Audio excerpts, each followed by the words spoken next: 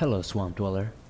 I found your channel after your 10 scary and strange park ranger horror stories video appeared on my YouTube homepage, and I noticed you cover a lot of missing persons and missing 411 style cases. It's quite difficult for me to talk about, so excuse me if my retelling is less than stellar, but I think you might be interested in what happened to my brother, Jacob. Outside of a few initial news reports back in the early 90s, it's not one of those heavily featured cases in the media, so I don't think your viewers will have heard much about it. Now, having gotten my little disclaimer out of the way, I'll get on with it. Every 4th of July when I was a kid, my dad would drive me, my Uncle Ralph, and my little brother out to a place called Big Bear Lake in my native California. Big Bear is a beautiful snow-fed reservoir, set into the hills about 30 miles outside of San Bernardino. Given how pretty it is up there, it's only natural that the South Shore is teeming with cozy, cookie-cutter log cabins, and little marinas offering water skiing lessons. The hills around Big Bear are also home to a number of relatively flat, tree-ringed meadows that are designated as campgrounds. And it's at one of those that we'd pitch our tent come Independence Day, before firing up the grill, mingling with other campers, and watching the fireworks with awe and wonder as the sun came down. I used to look forward to those camping trips every year. They were the highlight of my summers. So I suppose it is ironic that one of those camping trips will come to haunt me for the rest of my adult life. The final trip to Big Bear we ever made as a family. The one where my little brother disappeared without a trace. It was the 4th of July, 1991, another roasting California summer. Since we had arrived earlier that morning, my dad and uncle had long since set up the grill and were making friendly with some of the other campers, while 10-year-old me and 6-year-old Jacob played with a group of their kids. I remember 2 of their moms going off to pee or something, since the only public bathrooms were down on the shore back then, and a group of us kids decided we would subject them to a playful kind of ambush. So we found ourselves a few hiding places along the rough trail the moms would be heading back on, and prepared to strike. The 2 women must have spotted a poorly hidden gaggle of giggling children from a mile off, but they're sweet enough to feign a surprise when we all jump out at them. For a few moments, I felt 10 feet tall, like a pint-sized Green Beret or something, and I looked around for Jake so we could celebrate our victory over the Amazonian enemy. But Jake was nowhere to be seen. Last I saw of him, he was running up the trail, trying to find a suitable hiding spot. So I wandered through the shrubs for a while, calling out his name here and there. But again, nothing. I figured he'd wandered back to the campground, but when I did the same, there was still no sign of Jake, and I remember asking my dad and uncle if they had seen him. To think it all started with such a casual, nonchalant question. It all seems so surreal to me now. What followed was a long, slow buildup of tension, a mild concern that twisted and blackened into abject panic and crushing fear. At first, it was just me and my Uncle Ralph walking through the woods, calling out Jake's name. Then, we were asking the other kids if they had seen him. Then it was almost every other adult fanning out around the pine-thick hillsides while my dad called the cops. By the time the sun was starting to set, the campground was teeming with cops and forest rangers, who took turns questioning people as they gradually turned the place into a kind of makeshift headquarters. I must have told the same story to a dozen different uninformed and plain-clothed officials from a variety of divisions and departments, and by the time I gave a statement to 2 plain-clothed state police detectives, I actually felt detached from what was happening. I don't think I quite understood the implications. Like, I remember just wanting Jake to stop hiding and come out so we could all just go home, you know? I remember the cops telling my dad that he should just go home and rest, and that they would be in touch as soon as they had any information. But he wouldn't leave, and I watched as my uncle had to practically drag him back to his car before we all finally drove home. Like I said, I just wanted this all to end, and as I fell asleep that night to the sound of my mother's desperate sobs, I wondered how long it would take before Jake was going to come back safely. But Jake wasn't coming home, and it took a 2-week-long search and rescue operation that spanned the entire San Bernardino National Forest for us to realize this. After that, my family started to slowly fall apart. Mom kept it together for a while. She didn't blame Dad at first, but not out loud anyway. After the second round of police visits, she wasn't shy about letting him know whose fault she thought this was. By that time, my dad had started drinking pretty heavily, constantly hearing about what a crappy father he was and how he should have been keeping an eye on his son. He just fell off entirely. Then one day, I came home from school, and his car wasn't in the driveway. He couldn't handle it anymore. He'd gone to live with my uncle over in Vernon. But what could have possibly prompted such a change in behavior from my mom? What could those 2 state police detectives have told my parents that had them hating each other so much? It took me years to find out, but being a little older didn't make it any less terrifying. About 3 or 4 months after the search for Jake's body was called off, police got a call from one of the other campers who had been at Deer Group Campground that day. Apparently, this person had left something out of their witness statement that they believed might be pertinent to the investigation. A short while before my dad alerted the other campers that my brother was missing, the person had been walking from the lakeside when he'd seen someone moving through the woods away from the direction of the campground. Given that they were moving through some quite dense pine forest while facing away from them, the caller couldn't give much of a description. But they did say that the person had some kind of yellow cloth over their shoulder. Some astute detective then double-checked the description of what Jake was wearing that day, and, as I can testify, I found that my brother had been wearing a canary yellow t-shirt on the day he went missing. It wasn't a sack on the person's back. It was my little brother. Yet, despite such a compelling lead, the police never really took the caller seriously. The commonly accepted theory is that Jake wandered off into the woods trying to find a hiding spot, then was spotted, stalked, and taken by some kind of animal, be it a black bear, a cougar, or possibly even a coyote. Even in the face of the park rangers failing to find any kinds of remains, as well as the call from the latecomer witness, the official stance did not change. But when I found out exactly what the guy had said, I started to understand why his statement had come into such dispute among law enforcement. After explaining that he thought he had seen a figure walking away from the campgrounds, carrying that bright yellow-colored sack, he attempted to give the police some rough idea of who they were looking for. It was just over 20 years after the incident, shortly after Jake was declared legally deceased, that I finally managed to talk to the detective who took this guy's statement. But he remembered every word of what had been said. At first, it had been a witness statement much like any other, but soon this detective was shooting his partner incredulous looks, as their witness statement was turning into something unusual.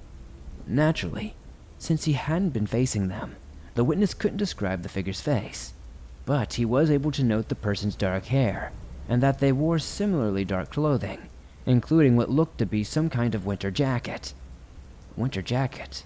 In the middle of California summer? Do the math on that one real quick. So, that's where the statement starts to get a little weird. But then the next thing is the positioning and the timing of the sighting. The cop could not remember the exact math that was done to work this out, but he said if this mystery figure really did have my brother over his shoulder to be in the position to be sighted at this particular time, he would have been jogging or have the giant strides of someone maybe 8 or 9 feet tall. Which is ridiculous, right? A 9-foot-tall kidnapper, really, running up and down hills under the baking Purdue sunshine in a winter coat with a 6-year-old boy on his shoulder? You start putting it together, and either my brother was taken by a cougar, partially eaten, or had his remains buried for later, or he was kidnapped by a world-class but very inappropriately dressed athlete. And suddenly, the conclusion just seems a little clearer. But that's only if you discount a few other crucial details of the guy's witness statement. Because as the detective was quick to inform me, this witness did actually describe the figure as being abnormally tall, how the piece of cloth didn't even cover their entire shoulder as they lumbered, seemingly exhausted, through the pines. But the thing that gets to me is how the witness said at one point the figure stopped, turned, and looked right at them, and that even from that distance, he could tell that there was something horribly wrong with the figure's face. I was sitting face to face with the guy when he told me that, in a bar in Fayetteville, Arkansas, 20 years after Jake went missing. You think an ex-cop wouldn't be able to say such a thing without laughing, or at least shake their head about how dumb it sounded. But he sounded haunted by it, like a part of him actually believed it. And it's at that moment that I realized I was going to have to unlearn everything I thought I knew about Jake's disappearance. It took another couple of years before I realized I could actually do something, that it wasn't just cops or private eyes that could investigate a person's disappearance. But by that time, my dad had passed, and my mom was living in some religious commune out in Salt Lake City or something. All the cops that had worked the case had retired or moved up the ladder, and my uncle was dying of stage 3 lung cancer. I knew how to get hold of my mom, and was actually able to get her on the phone. The group she's with is weird, but not unfriendly. But as soon as I mentioned Jacob's name, she hung up. I get it though. She spent 25 years getting over it. I understand exactly why she does not want to go waking snakes. Next stop was my Uncle Ralph's place over in Vernon. He had this sweet, older Mexican lady living with him who made sure he had his pain meds, but he still wasn't doing too good. I hated seeing him in that grim, dusty, chemical-stinking hellscape. But as he put it, he worked there all his life. He'd die there too. Ralph leveled with me. He'd always been against my mom and dad's idea of just accepting that Jake was gone. He said he understood my mom's idea that the false hope would just consume them, but reminded me that acceptance hadn't been easier on my father, and his alcohol-related death, or my mom and her goddamn doomsday cult friends, his words, not mine. Needless to say, he approved of my proposition to search for answers regarding Jake's disappearance. But he did have a caveat. He said the point wasn't so much to find anything. The search would be its own reward. I'd be able to reassure myself that I'd at least tried to do something, and that might just prevent me from losing my mind or drinking myself to death. And so it came to pass. For the first time in 24 years, I made that faithful journey up into the hills around San Bernardino, to the last place I saw my little brother alive, Big Bear Lake. When I say it was not easy, I mean that in every possible way. Emotionally, it was tough, but getting the time off of work and driving down from Oregon was a real son of a bee. But I had my plan laid out, and I was sticking to it. I'd hike around Big Bear every day for a week and just sort of see what I could turn up. I know that seems like a dumb plan, but my uncle said it wasn't so much about finding Jake, but rather finding a way to secure my own sanity. I had booked myself 6 nights at the Bear Creek Resort. Not the fanciest place, but it's a location near the Southern Trailhead, and it made it preferable to any of the other extravagant hotels. Besides, what I was about to do was about as far removed from a vacation as I could possibly imagine. The first day's hiking felt like opening up an old wound. My mood sank lower and lower as I walked towards the trails, towards Deer Group Campground, and by the time I actually laid eyes on the place, I felt like a scared little boy again. It was heavily overgrown and completely deserted, but the way the ground flattened out a little, the way the trees were positioned, I recognized it instantly. I could make out almost the exact spot where we had camped that 4th of July. The trail that me and Jake walked off on. Places the cops had parked their 4-wheel drives to shine flashlights onto, maps splayed across their hoods. I don't believe in ghosts, but after seeing that old campground, I believe a place can be haunted. Not by evil spirits or poltergeists or anything like that, but by bad memories, specters in the mind. I fought back tears as I walked the overgrown trail we hit on, then felt a little rush of fear as I realized I was walking the exact same patch of dirt that Jake had just before he went missing. Like I said, that first day was the toughest, but things did not get easier as the week went by. I kept hiking the trails south of the lake, slowly refamiliarizing myself with the area, just keeping my eyes out for anything of interest. But as you can imagine, that didn't amount to much. and although those first few days in Big Bear were deeply cathartic, I was no closer to finding what happened to Jake. By the Saturday, my second to last day in Big Bear, I was content to drive back to Eugene no more enlightened than I had been previously. I'd had almost an entire week to reflect on what happened or did not happen to Jake, and somehow, being closer to home, to where it all happened in the first place, gave me a deeper feeling of closure, and I can't tell you how good that felt. I should have known I'd find a way to spoil that for myself, because at one point, as I'm walking through the woods about 2 or 3 miles east of Deer Group Campground, I catch my foot on something and end up face down in the dirt, completely winded. I fell so hard I thought I might have cracked something, and as I got up and dusted myself off, I turned to see what I had tripped over. I had kicked away some dirt and pine needles to get a good look at it, and lo and behold, at the base of this small rocky shelf jutting out of the soil was an opening in the ground.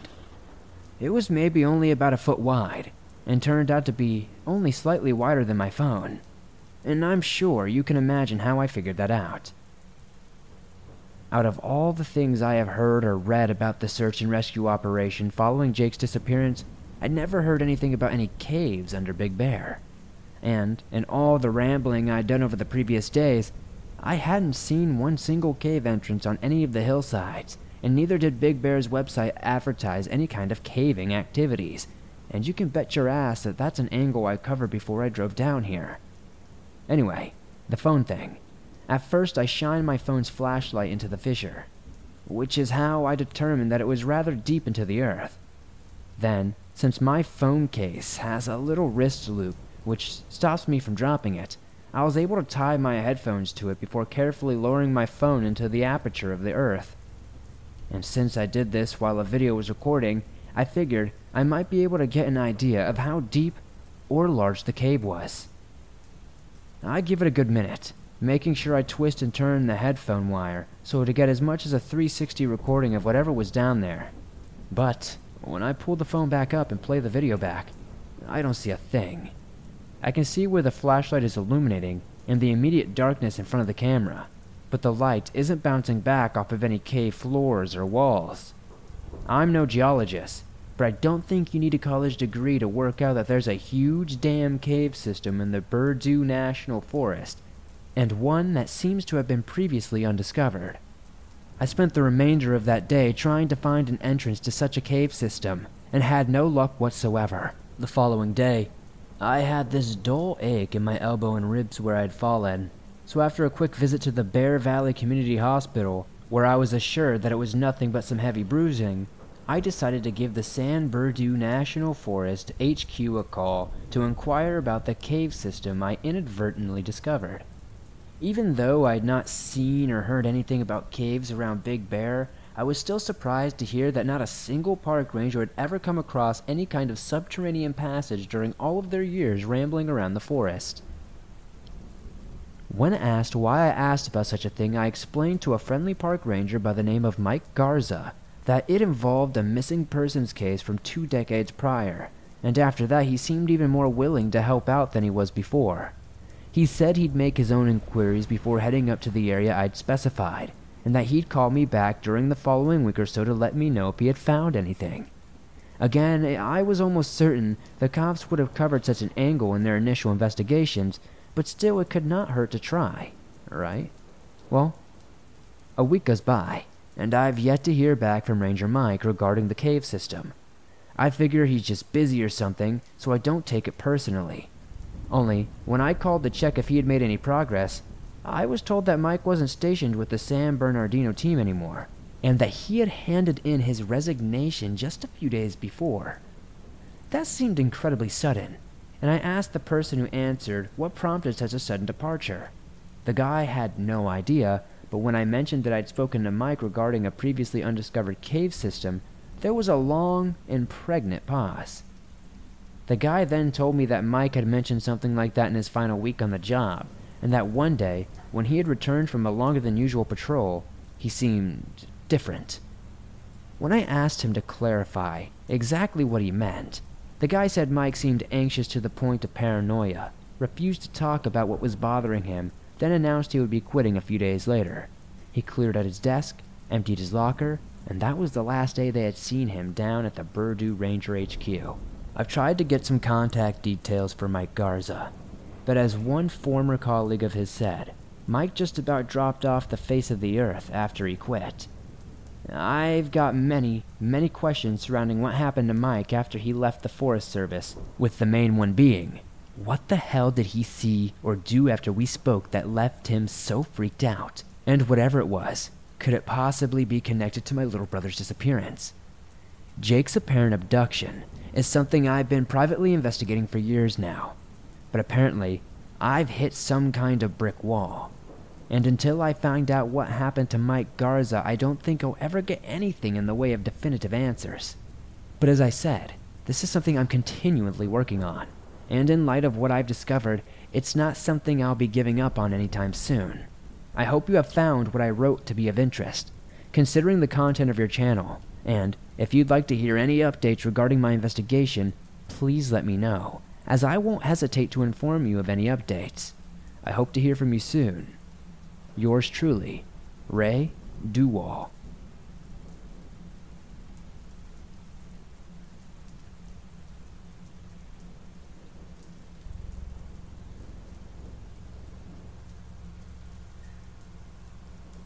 Thanks for listening to this creepy and downright strange story from the Big Bear Lake area.